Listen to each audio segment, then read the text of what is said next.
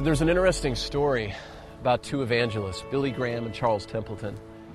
Both men were gifted speakers and drew crowds in the thousands to their meetings. In fact, Charles Templeton had 91,000 people come out to hear him speak. But in 1948, both men were faced with different philosophical criticisms regarding the Bible, and Billy Graham responded after much prayer and said, "I don't know how to answer all the questions that the critics are asking me, but I'm going to choose to allow faith to go beyond my doubts, and I'm simply going to believe." Templeton, faced with these same questions, enrolled at Princeton Theological Seminary and less than a decade later declared himself an agnostic. In 1996, he wrote his memoir called Farewell to God, My Reasons for Rejecting the Christian Faith. Later in his 80s, in an interview about Jesus, Templeton responded and said he was the greatest human being who ever lived. As his voice began to shake and tears filled his eyes, he said, "I miss him."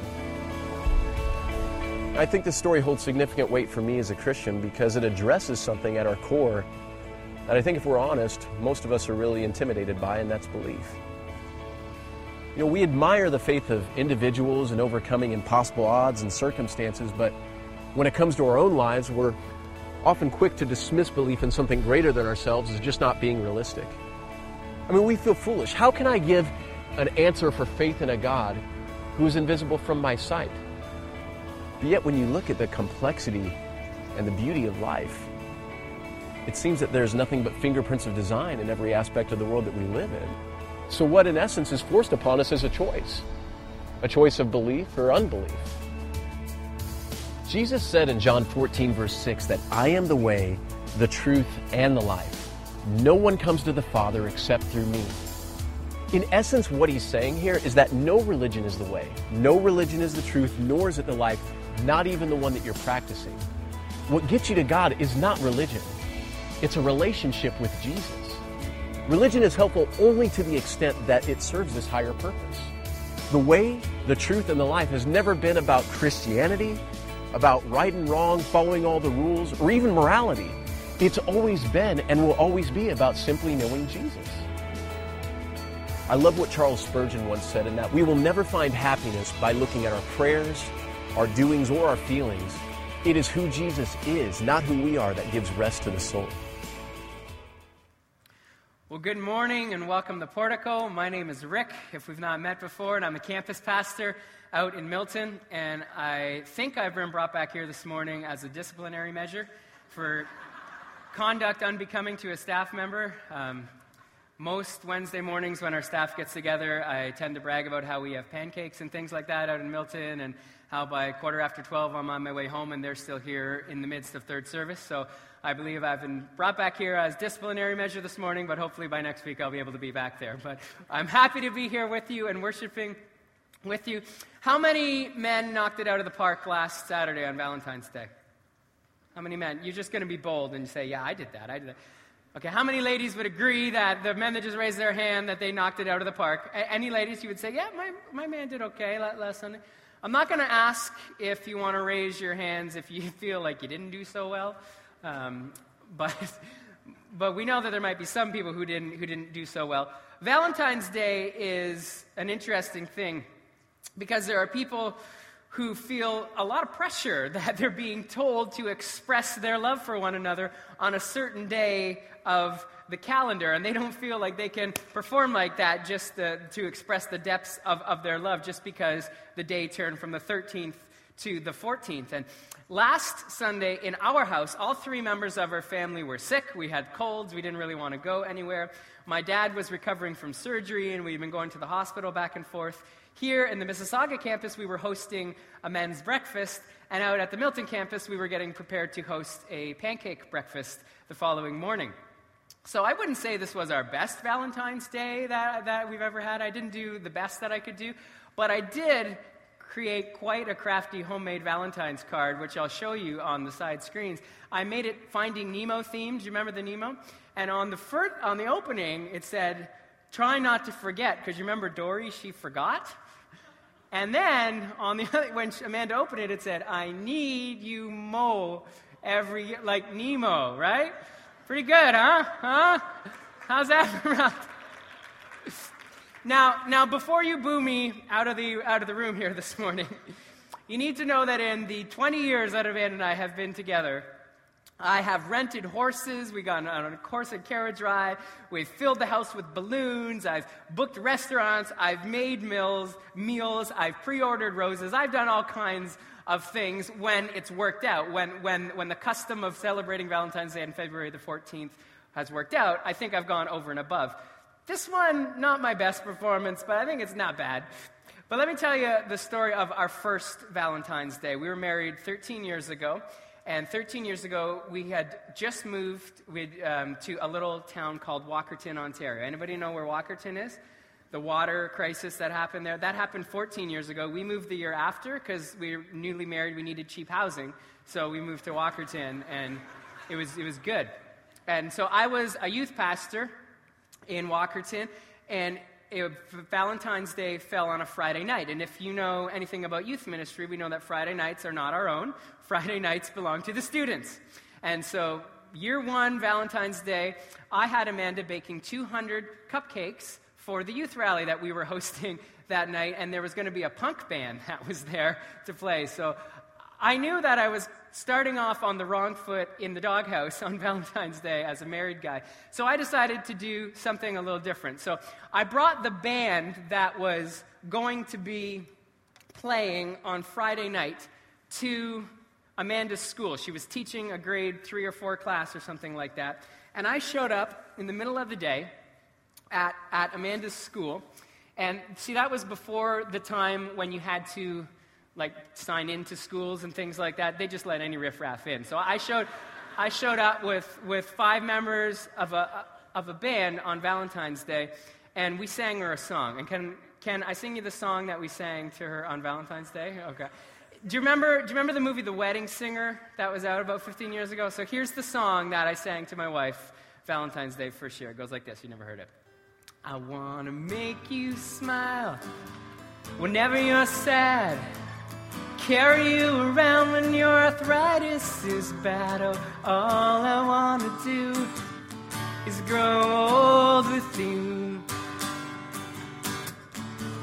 I'll get your medicine when your belly aches. Build you a fire if the furnace breaks. Oh, it would be so nice to grow old with you. And I'll miss you, kiss you, give you my coat if you are cold.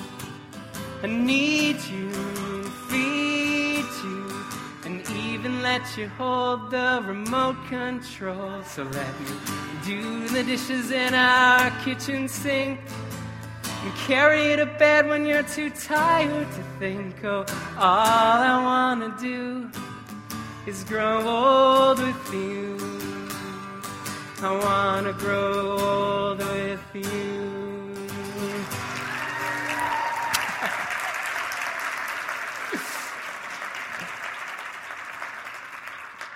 So after year one went like that, I figured I could just go with the Nemo card this year because I didn't have to do anything. Valentine's Day is a Carlton card-inspired holiday, right? Sometimes it works to express your relationship and your love on February the 14th, and sometimes it doesn't.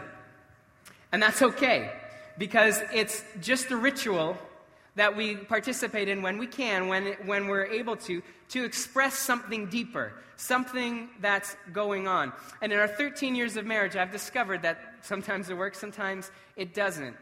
And the ritual isn't the important thing. The day isn't the important thing. It's the relationship that's more important. And as we're in our final week of our Revolution series, we've been looking at revolutionary ways to look at aspects of our lives and relationships. And we're going to end off re-examining our relationship with God and how we express our relationship and our love to Him. And just like forcing something on February the 14th, if it doesn't work, that can be awkward. Even good practices of Christians trying to express their relationship to God, even the good quality habits that we have, sometimes become burdensome, and sometimes they become ritualistic.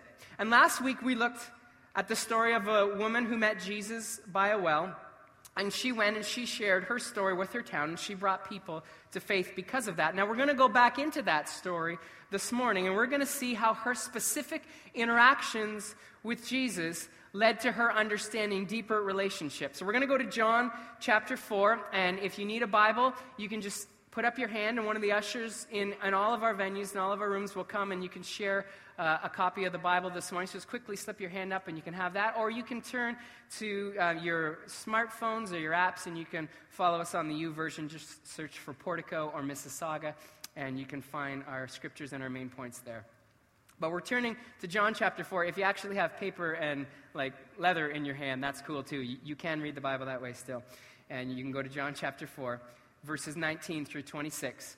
And here's what it says. "Sir," the woman said, "I can see that you're a prophet. Our ancestors worshipped on this mountain, but you Jews claim that the place where we must worship is Jerusalem." And the woman replied, Jesus replied, "Believe me, a time is coming when you will worship the Father neither on this mountain nor in Jerusalem. You Samaritans worship what you do not know, and we worship what we do know, for salvation is from the Jews. Yet a time is coming, and has now come, when true worshipers will worship the Father in the Spirit and in truth, for they are the kind of worshipers the Father seeks. God is Spirit, and his worshipers must worship in spirit and in truth." The woman said, "I know that Messiah, called Christ, is coming, and when he comes, he will explain everything to us." And then Jesus declared, "I, the one speaking to you, am he." And this begins her transformation from worshiping God through ritual to relationship. And Jesus challenges her understanding of what it means to serve God and what it means to worship God. And many of us in the room this morning or listening in understand that there are specific, important practices and rituals that are required in order to have a successful faith life. And we'll see in this story how Jesus tries to change our focus. Not that the rituals are bad, but there's something deeper than just going through the customs and the habits of church and faith life.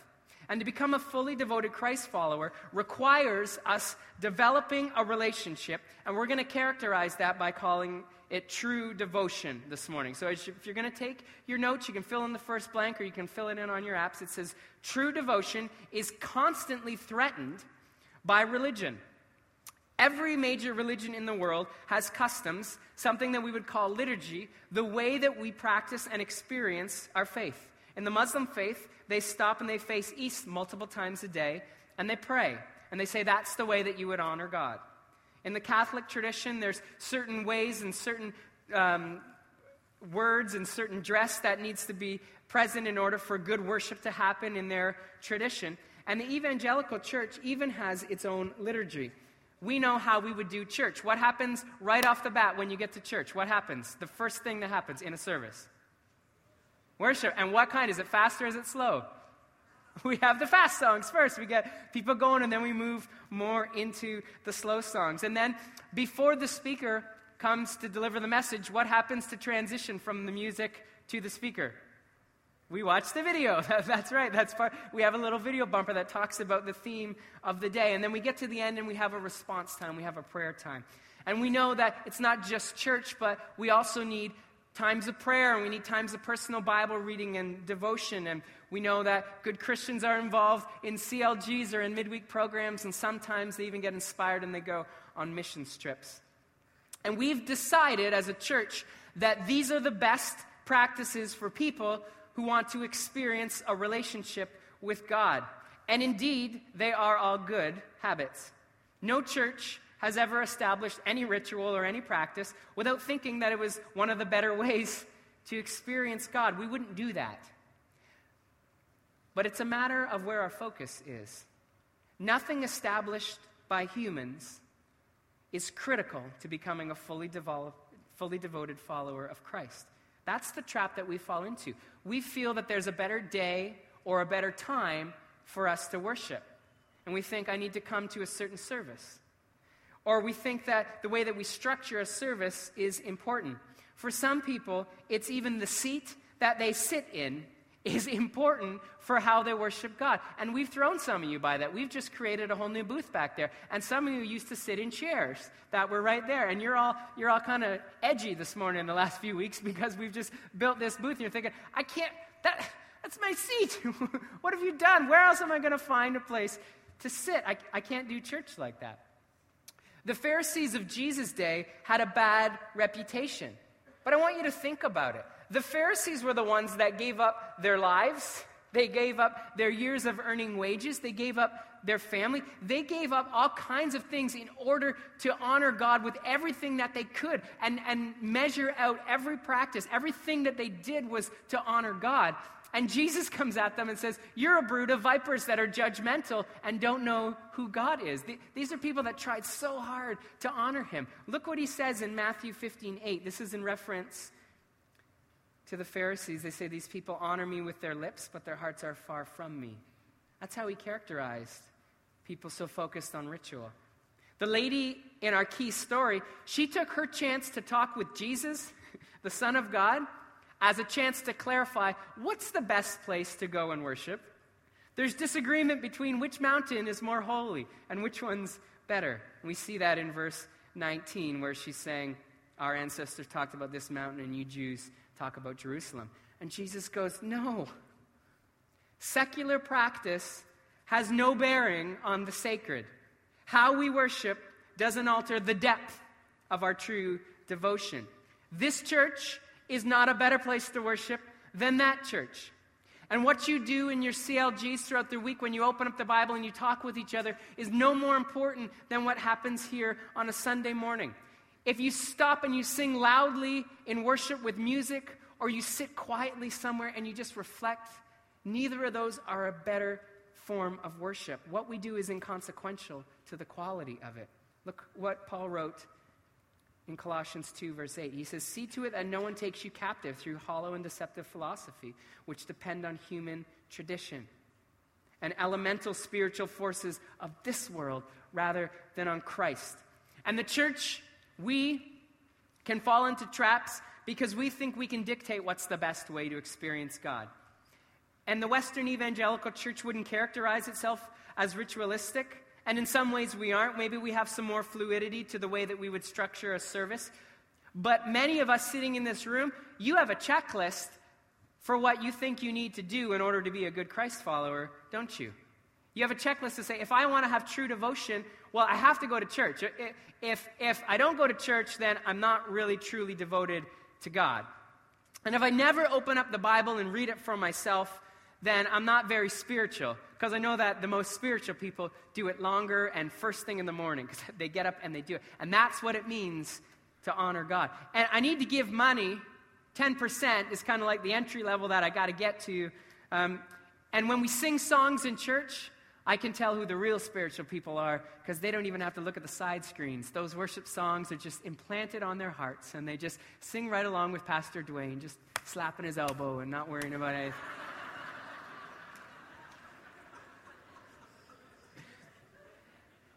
And none of these things make a person a fully devoted Christ follower. Now, don't hear what I'm not saying. I'm not saying that these practices are bad. In fact, fully devoted Christ followers come to church, read their Bible, give in the offering, and do sing along in worship songs. But it's not what makes us a Christ follower. Jesus told us, I didn't come to do away with the law and all the things that you have been doing. I'm coming to fulfill the law. He said, when I came, I didn't discount these things. I'm making it with more purpose. He said, don't give up meeting together. Yes, keep tithing. Yes, read your Bible. The trap is that we feel if we've showed up to church, if we've read the Bible, if we've done the things we're supposed to do, then we've honored God. Some of you last weekend went out for Valentine's Day. You were not happy with each other, but you went out for Valentine's Day, and you went to the right restaurant, and you even bought the red roses, you know, the ones that are starting to go, they get triple the price, and they're hard to get on Valentine's Day, but you made sure that you got it, but your heart wasn't there. And there wasn't a real connection. And going through the motions don't make a relationship. And going through the motions don't make a relationship with God. Because true devotion is rooted in relationship. That's our second fill in the blank there. It's true of the couple on Valentine's Day, and it's true of how we connect with our Lord and Savior. Look at what Jesus says to the woman wanting to figure out worship in verses 22 through 24. He says that a time is coming and now has come when true worshipers will worship the Father in spirit and in truth, for they are the kind of worshipers the Father seeks. Have you ever been in a place where you're working at a job and you know you don't want to work in that job anymore? You're like, you know what? I'm just kind of done. I'm lining up some other things, but I can't really divulge the truth that I'm not going to be here much longer, but I still need to show up at 9 o'clock every day. But you don't care as much about the tasks that you're doing when you're ready to move on, right? You still show up. You want the paycheck. The employee that has his whole heart and soul in it shows up at 9 o'clock as well, and you do. But this employee gives a little more, cares a little bit more, is invested more because their heart is in it, because their soul is in it. People can show up to this building, sing the right songs, but Jesus says, if you don't have the true spirit or commitment that I require, then it's not worship. It's not God-honoring. Truly devoted followers develop a relationship that's so real and honest that it sustains regardless of where we go to church, when we go to church, when we read the Bible, how we read the Bible, what programs we're a part of, because it's deep in connection with our Lord and Savior. Here's how Paul described it in Colossians 2. He said, so then, just as you have received Christ Jesus as Lord, continue to live in him, rooted and built up in him, strengthened in the faith as you were taught, and overflowing with thankfulness. It's not about giving an appearance of spirituality. It's about caring so deeply with God that we grow rooted down into the ground about who he is and who we are in him. I love that word picture of our roots going so down that we couldn't be shaken, that we're so firm, because it's not about a bunch of practices. It's about knowing God and him knowing us. You could stop coming to church at any given moment because you don't like the shirt that I'm wearing. You don't like the way that I speak. You're like, the guy got up with a guitar. I thought I was here for a message. You could stop your Bible reading program. You're like, I don't want to read the Bible this week. But you can't give up on a relationship. You can't give up when the Spirit of God is inside you and you know him so well that it sustains you. You can't give up on that because you're rooted deeply down. Look at what Paul wrote further in Ephesians 3:17. He said, then Christ will make his home in your hearts as you trust in him, and your roots will grow down into God's love and keep you strong. That's true devotion. So let's get practical this morning. This has been theoretical. How do we do this? How do we live this out? We use the word devotions sometimes as the time that we spend reading our Bible and hearing from God, or just reading through a Bible reading program. And it's one of the customs that we have as the church. It's one of the practices that we say is a good thing to be doing. But devotions can be a ritualistic part of our faith, or they can be a life-giving part of our relationship with Jesus. When you open up your Bible, what thoughts go through your head? When you're home by yourself and you open it up, what do you think? Some of you think, I hope it's finally interesting this time. You're just being honest, right? You open up the Bible, you're like, man, I hope it's going to be interesting to me. Maybe some of you have got past the interesting point, but you're like, this stuff is so hard to understand. I just hope I get something out of this today. I hope I can figure out what it's actually trying to say. Some of you who have been reading the Life Journal with us, and you're doing it on your app, you open up your app and you think, okay, I got 10 minutes. I got to make sure I get 3 or 4 green check marks so it looks like I've finished my Bible reading program and I'm at 100%. And yeah, so some of you are like that this morning. We all have different thoughts that go through our heads when we get to read the Bible. How would we move from those kinds of thoughts to going, I can't wait to see what God says to me when I open up my Bible? Wouldn't you love to have that thought where you would be excited to spend time hearing from God, and it wouldn't be a chore and it wouldn't be just a ritual? It would be, God's going to speak to me, and I'm so pumped to see what he's going to have for me today, because it's going to be life-giving, because it's something that's fluid. I'm hearing the voice of the Holy Spirit. Listen, God is desperately interested in relationship with his creation, and he wants to spend time with us, and that's how we get there. You can go and this week just write down Genesis 18, and you can see how Abraham had this kind of relationship with God. And he had this conversation ongoing so much that God was willing to change his mind on Sodom and Gomorrah based on the back and forth between Abraham and God.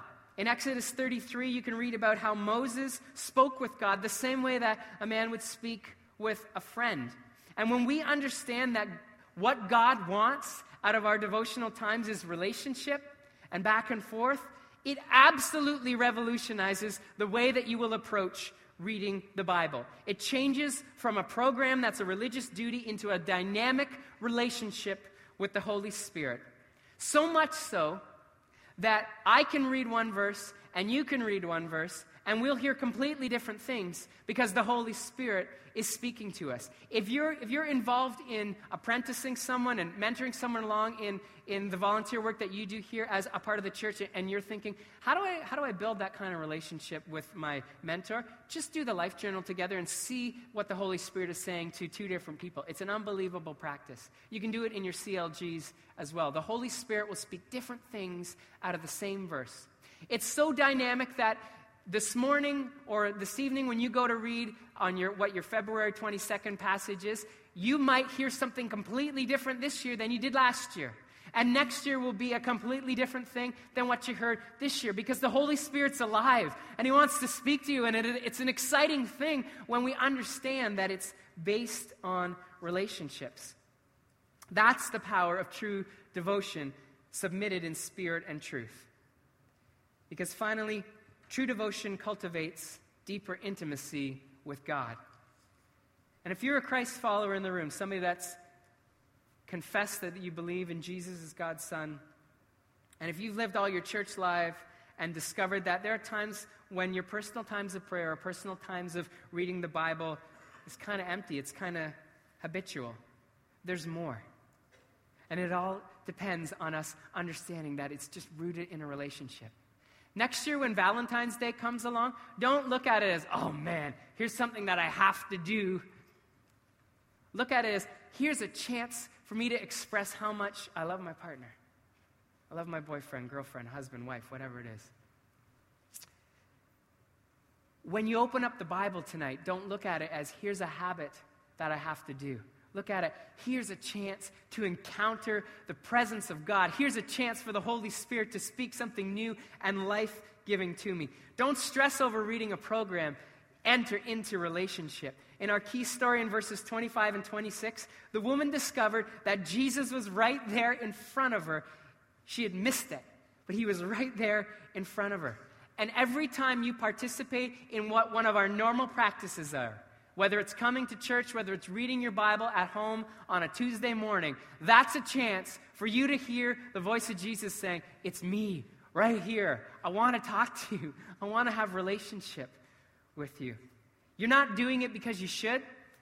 You're doing it because Jesus is there. And it's an opportunity to build that relationship deeper. That's the desire of our Life Journal times, of our personal devotional times. We've been on this Life Journal pathway probably for about 5 years as a church. And we said, just read through. If you don't know what the Life Journal is, very briefly, it is a program that we use. You can find it on our app. You can find it on our website. You can follow along. There's a bookmark that we hand out on the last, so I think you'll have it in your bulletins this Sunday for the Bible reading passages for March. And it brings you through an entire reading of the Bible in 1 year. And we say, don't only read the Bible, but pick one scripture that speaks to you, that's the S, and write it out. And then write some observations on that scripture, just some things that you noticed about that 1 or 2 verses there that you read over the last few moments.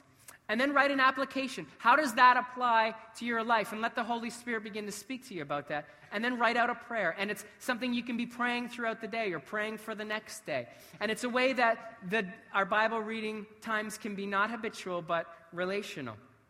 And we've been doing this for about 5 years. And last year, my wife Amanda, I'm just going to throw her right under the bus here, because I can do that, because I got the mic. And she comes to me, and she says, okay, we've been doing this 4 years now. Is it okay if I read the Bible a different way? Like, I've read through the Bible for an entire time for the last 4 years. Is it okay if I read a devotional that has, like, something else in it as well, that has, like, an inspirational thought? I said, I don't know. I'm going to have to talk to Pastor Doug about that one. So I did. I went in and I talked to Pastor Doug about. So he sent her a very encouraging email that just said, my dearest daughter in the faith, I've heard that you have lost your way in the Life Journal reading program. and Laura and I will be praying for your soul that someday you'll find your way back onto that pathway. Here's the absolution for us as a church this morning. You don't have to read all 3 or 4 chapters. You don't even have to read the Bible, the Life Journal program. It's okay. It's not about a ritual. We've discovered that this is one ritual, one practice that can lead to deep, intimate relationship with God, but so can another Bible reading program. We don't care how it looks. We care that you're connected with the Holy Spirit. We care that you're excited about reading the Bible and the Holy Spirit is speaking into you on a regular, daily basis. And if all you want to do is read 3 or 4 verses and the Holy Spirit speaks to you and then you stop, that's awesome. That's okay. And if you're a type A person that needs to see the green check marks beside when you finish reading, go for it. We don't care the way that it looks. The ritual isn't the important thing. The relationship underneath the ritual is the important thing. And that's what transforms our lives into an intimate relationship with our Savior. Yeah, sure, we can get excited. And if you want to finish the Bible in 1 year, go for it. It's not about the format. It's about truly devoted followers building intimacy with the Savior. So let's do some self-examination this morning in the room. What are your devotional habits right now? Is it something that you feel guilty about? Is it a duty that you feel like you have to fulfill? Or is it an exciting opportunity for you to experience the presence of God? Yes, it needs to be a regular rhythm in your life where you find regular time to do it. But there's no guilt. In the study that we looked at back in the fall of Canadian Bible reading habits, we found that 1 in 7 Canadians will read the Bible during a given week. And that's only maybe one time. 1 in 7. It's because it's a habit. It's because it's a ritual. And the ritual is not important. If we want to see those numbers transform, we have to do a mind shift. We have to reframe the way we look at our devotional times. We have to revolutionize it and say, this is my chance to experience relationship with Jesus. I want to read for you a verse out of Ephesians 1, 17 and 19. And here's what Paul said. He said, I keep asking that the God of our Lord Jesus Christ, the glorious Father, may give you the spirit of wisdom and revelation so that you may know him better. And I pray that the eyes of your heart may be enlightened in order that you may know the hope to which he has called you, the riches of his glorious inheritance in his holy people, and his incomparably great power for us who believe. That is our prayer every time you open the Bible, that the eyes of your heart would be open and that you would experience his presence.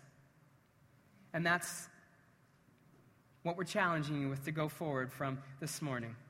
It's a gift of serving a life-giving Savior and the Holy Spirit resident within us. And I don't know if this is your first time here or if you've been here longer than I have. We're going to sing a song, and it's a very simple song. But here's what I encourage you to do. Don't make it a ritual.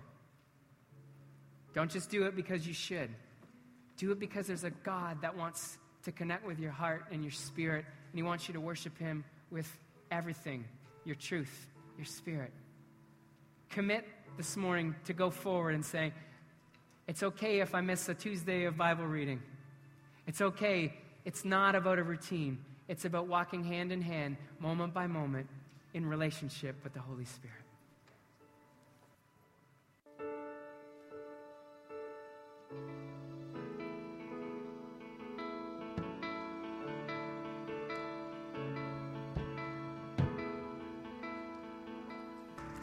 So be encouraged wherever you are on your journey with God. If this is a first experience for you, we've got a table set over there, and it just says yes. And there'll be somebody there that would love to speak with you about this and find out what it means to have a dynamic relationship with God. And if you, like I said, if you've been serving God for a number of years, be encouraged this morning that there's relationship in the midst of ritual. There's spirit there for you. So have your Bible reading times revolutionized this week as we go.